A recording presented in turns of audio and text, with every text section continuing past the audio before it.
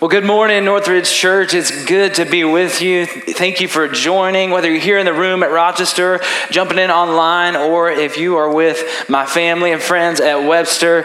Guys, hello from the Rochester campus. It is a gift to be in the room with you guys this morning. Thank you for having me. We're going to be continuing in our series in the letter that Paul wrote to the Colossian church. So you can go ahead, grab your copy of God's Word, make your way to Colossians chapter 2. We're going to be beginning at verse 16. And while you're turning there, I have a question that I want to ask you. And that question is this: have you ever judged someone and got it wrong? And I don't mean like a little bit, but I mean you were way off. Like you thought you had this person figured out. You had made all of these assumptions. But as time progressed and you saw this person more frequently, or you got to know them a little bit better, you started to realize, man, I was off. Well, I asked that question, and I have a little bit of a story that I'd like to share with you this morning. It was probably April of 2018, and I was in the car with a good friend of mine, and we were driving along doing something that we frequently do when we talk, and that's talk football. So we were talking football, and of course, for any NFL fans in the room, any college football fans in the room, you know April is draft season. And so me and my buddy were driving along the road, and one of the things I love to do is pick apart the prospects that are moving from the college ranks into the professional world. And there was this one particular guy that April, that year, he had just shot up in the draft boards. No one had really known his name. He was virtually a nobody in terms of players. But he was just, everywhere you looked, they were saying his name. This guy's got a rocket arm. He's huge. He's a giant. He can sling the football a mile. You might be familiar with him. His name is Josh Allen. Yeah, any Bills fans in here? Yeah? Let's go. Man, football season is just around the corner. And I could not be more ready. But taking you back to this car where me and my buddy were just talking, and I just kept bashing Josh Allen. Josh, I'm sorry. I know you're working this week. You're at St. John Fisher working with your team. I'm sorry. I got it wrong. But man, I don't know what it was. I had no knowledge of who Josh Allen really was. I'd heard his name. I'd seen the video clips. But I just kept saying, man, there's no way this guy's going to be a good quarterback in the NFL. Even if he can throw it a mile, he's got to be able to throw it to a place that he wants to. He's got to be accurate with it. He's got to be able to complete passes. I say all that to say that we as people are very good at judging others. We're very good at it. We sometimes, I admit, we enjoy it. It just comes naturally. But we often don't really appreciate receiving judgment from others, do we? We really don't. We don't really appreciate when judgment comes against us and when others make false assumptions and they don't even know us. Well, I hope that verse 16 in Colossians 2 is a little bit comforting to you this morning. It says, Paul, as he writes in verse 16, therefore, do not let anyone judge you. Everybody can take a deep breath. Oh, like, doesn't that feel good? Like, don't let anyone judge you. But before we move on, anytime we read the word therefore in Scripture, we really should go back a little bit. That should cause our minds to think, oh, okay, so what I'm about to read is based on something that's already been said previously. Anytime we read, therefore, in Scripture, it tells us that something has happened prior to what we're about to read that's really important for us to know. And if you've been with us over the summer here at the Rochester campus, you've been out at the Webster campus or tuning in online, you may recall a central theme in the letter to the Colossians. And that central theme is this, that Jesus is supreme. Jesus is supreme. He is the supreme authority, and in him all the fullness of God dwells. And as we take a look at these next few verses in Paul's letter to the Colossians, you and I today, I want us to be reminded that what Paul says in these next few verses hinges entirely on the work of Jesus on the cross. So verse 16, Paul says, therefore, do not let anyone judge you by what you eat or drink with regard to a religious festival, a new moon celebration, or a Sabbath day. So Paul says, because of Jesus, The Colossian church, he reminds them to not allow anyone to judge them. And then he gives very specific parameters. He says, don't let others judge you based on what you eat, what you drink. Don't let them judge you based on the holidays that you do or don't observe. And Paul is speaking specifically to the things that believers had placed an unnecessary emphasis on. The Colossian church had become fixated on the Sabbath, the new moon festival, and special diets. Now, for some of us, we may look at this passage and say, well, what's the problem here? The Colossians are following the law. They're doing all of the right things. And for others of us in the room or at Webster online this morning, we're thinking of one word and it just keeps going off and off and off like an alarm in our head. And that word is legalism. What is legalism? Legalism is simply dependence on moral law rather than on religious faith. Now, what's the problem with that? What's the problem with legalism? Well, again, if you've spent any time with us going through the book of Colossians, it's the exact opposite of what Paul's message is. Jesus is our authority as Christ followers, not the individual. Legalism is to take something that cannot bring or keep favor with God and make it a requirement for ourselves and for others. Paul continues in verse 17. He says, these are a shadow of the things that were to come. The reality, however, is found in Christ. So Paul tells us that these legalistic rules, they lack any substance. That ultimately they were a shadow of what has already come. And he goes on to say that our reality as followers of Jesus is found in Christ. And here's what that means for you. Here's what it means for me as we follow Jesus together. It means that we have to learn to differentiate our new reality in Jesus from the shadows. And you may say, all right, Jeremy, I got you. That's easy enough. Have you watched the news recently? Have you looked outside your window? This world is an ugly place. Evil is everywhere. And I would say, yeah, you're right. I agree with you. I think of Brad's example last week that he used of one of my favorite movie trilogies, the Christopher Nolan Batmans. And whenever I hear the word shadow, I think of those movies, man, because you never see a glimmer of light in those movies. They're like 3 hours long, each of them, and you never see the light of day. And often when you and I think of shadows, we think of it in a similar context. We see all of the Gotham-like dark and broken symptoms of the people, the neighborhoods, the city, and the country that we live in that are all infected with the same disease of sin. In fact, if we had time today, we could talk for far too long about the evil, the atrocities of the past and the present that sin has caused in our world. And last week, Brad touched on some of the issues that the Colossian church faced from outside the body of believers in Colossae. But in the passages we're going to look at today, Paul takes a look at potential pitfalls that existed within the church of the Colossians. Now, for you and I, it's important. This is important. We want to understand that the things we're talking about were things that were happening inside the church. It wasn't outside, it was inside. They were things that people within the body of believers had grown accustomed to believing and practicing.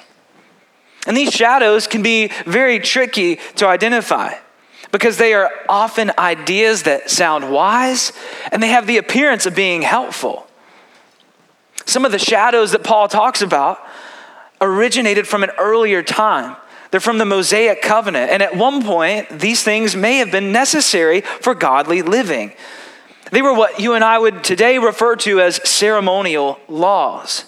But Paul says in this passage, they are no longer required. Now I want you to think about that chore that you have at home that's waiting on you when you get back home today. That one you got to do every week or you got to do every day. Think about your spouse or whoever's in your house with you saying, hey, we don't have to worry about that anymore. It's taken care of. Somebody else is going to worry about that. You don't have to wash the dishes again. Praise the Lord. I'd be all over that. Or maybe you're like me and folding laundry is just, man, Lord, I would appreciate not having to do that ever again. And if you spent any time in the Old Testament, you see, man, if you're not grateful for Jesus already, you read through any Old Testament law and you see all the do's and do nots that used to apply to followers of God. But now, as Paul refers to, they are no longer required for godly living. Why? Because of Jesus. And a few weeks ago, we were reminded in Colossians chapter 2, verses 9 through 10, that for in Christ, all the fullness of the deity lives in bodily form. And in Christ, you have been brought to fullness. He is the head over every power and authority. See, our reality as Christ followers is fullness and freedom through Jesus. It's not freedom through wearing the right clothes, not freedom through eating a clean diet. It's not freedom through good deeds. It was true for the Colossians, and it's true for you and I as followers of Jesus today, that our spiritual freedom is dependent on God's work in us and not our own.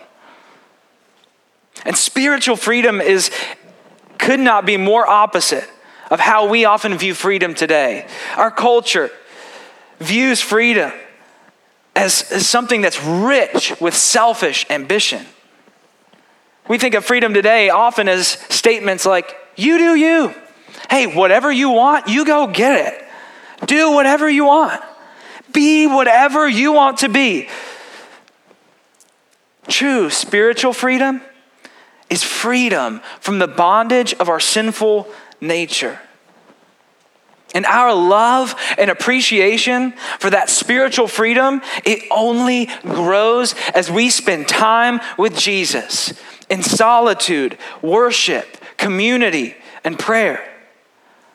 And church family today, we have to be vigilant. We need to be alert for any version of the gospel that would claim to offer greater standing with Jesus based on our own works. So how do we know? What are some of the warning signs of legalism and rules taking the place of Jesus? I'm glad you asked.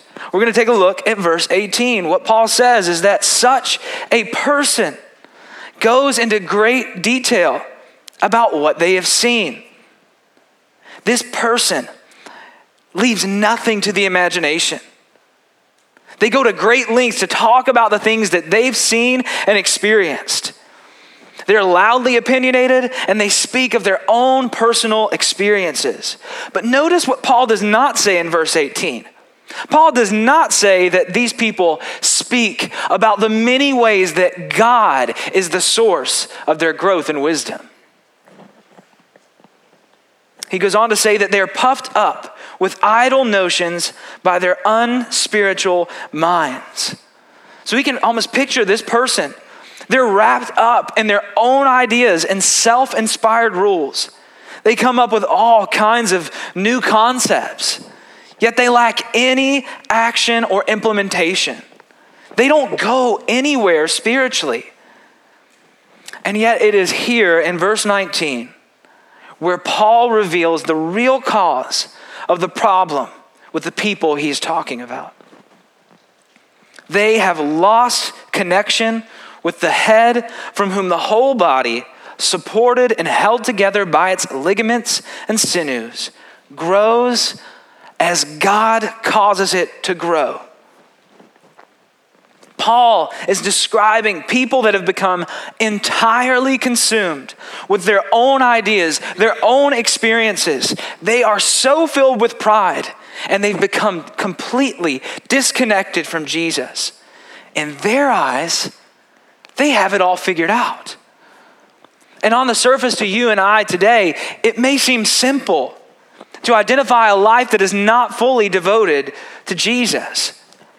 But the reality is that the Colossian church evidently had people that claimed to hold the keys to spiritual growth and health through things like self-denial, legalism, visions, and other practices. People that on the outside, man, they looked good.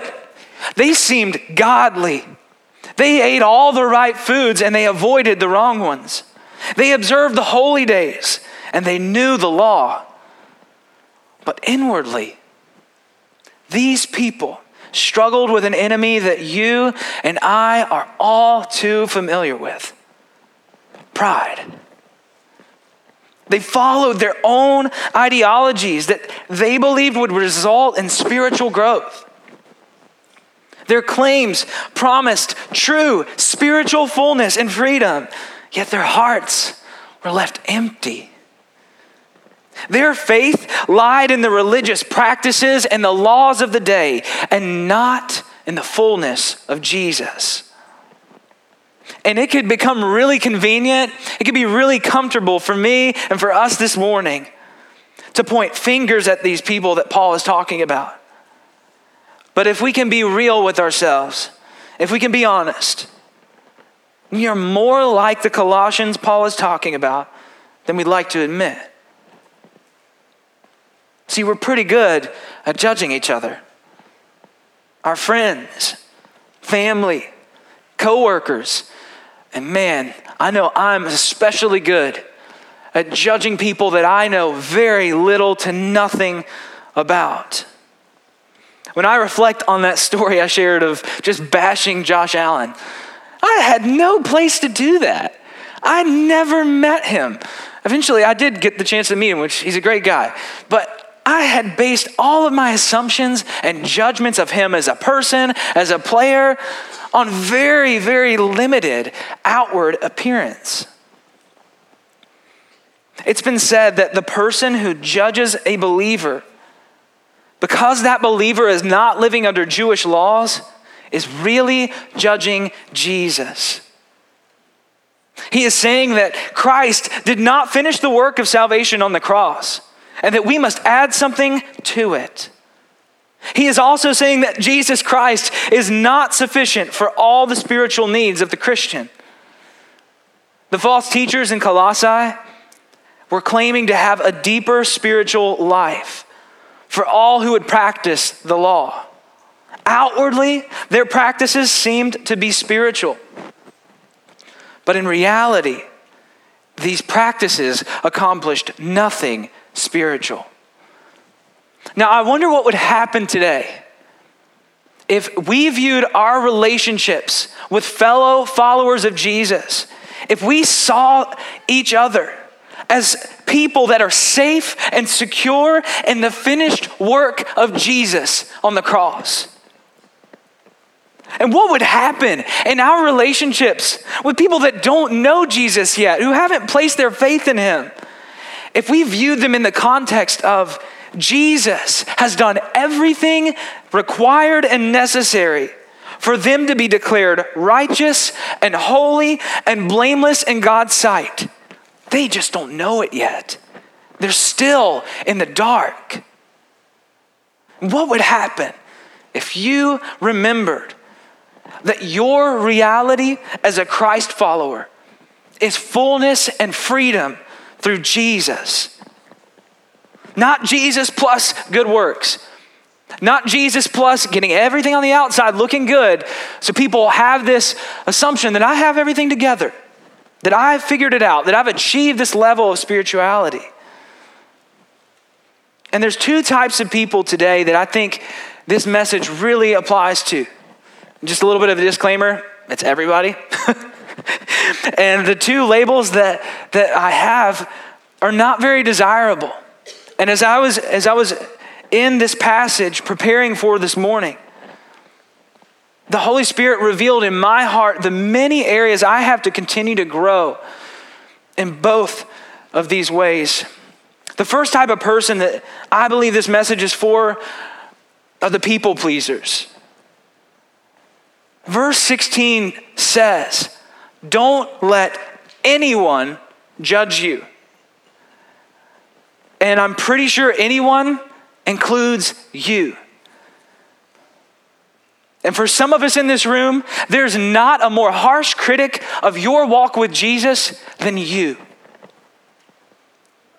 You are carrying the burden of trying to earn favor that's already been given to you in the person of Jesus. Jesus said, "My burden is light." Are you holding on to religious activities or the appearance of spirituality as the source of freedom in your life? It is pride that convinces you and I of the lie that we can somehow earn a better standing with God than what He's already freely given. And for others of us, this is really true in my life, we tend to think that we have things figured out. By outward appearances, it may even look as though we do. So here's what we fall into: pointing the finger at others. We're the accusers. Verse 19 is for us, where Paul says they have lost connection with the head, from whom the whole body is supported and held together by its ligaments.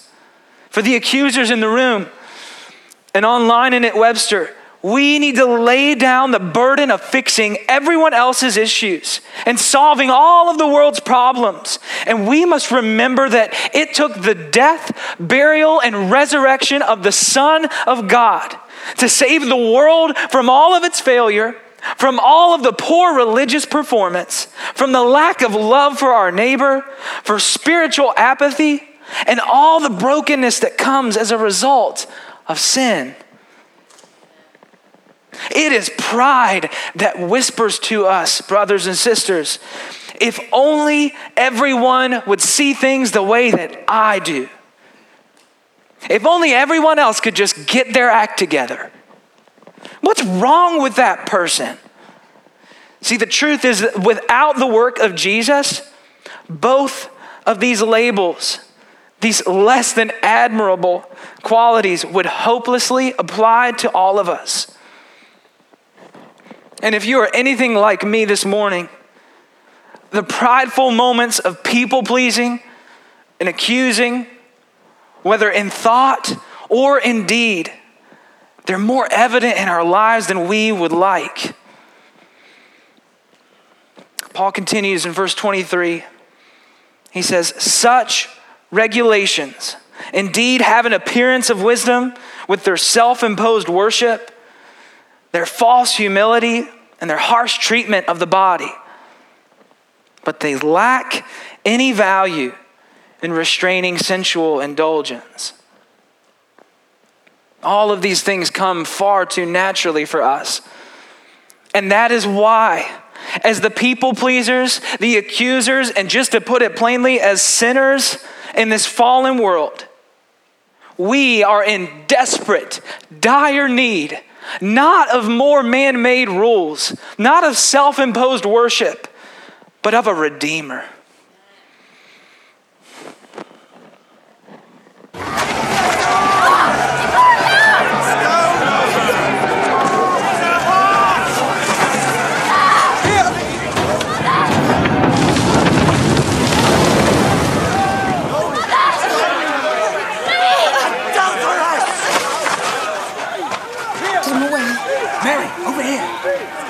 The law commands us to stone such a woman.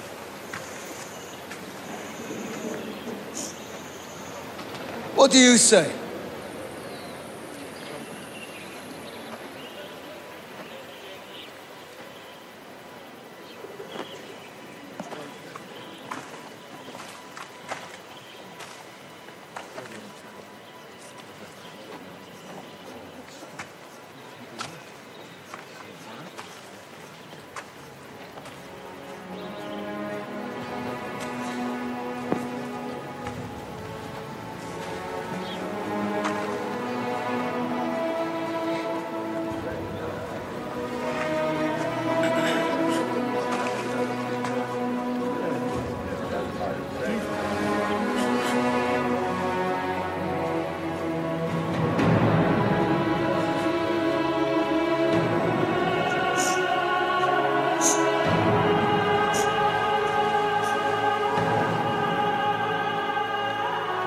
I'll give my stone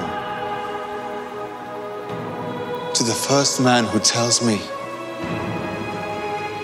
that he has never sinned.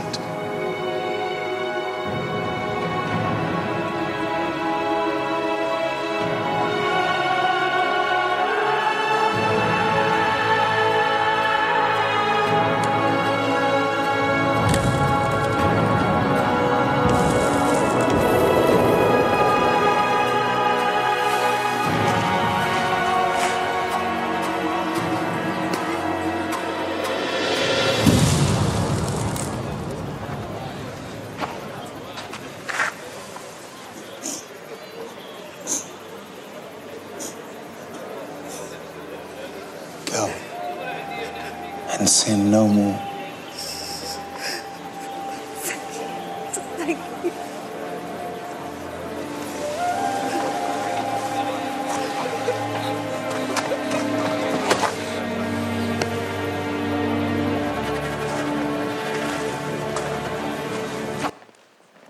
That clip is a powerful depiction of the story in John chapter 8, where we see that Jesus finds himself in the situation where this woman has been accused of adultery.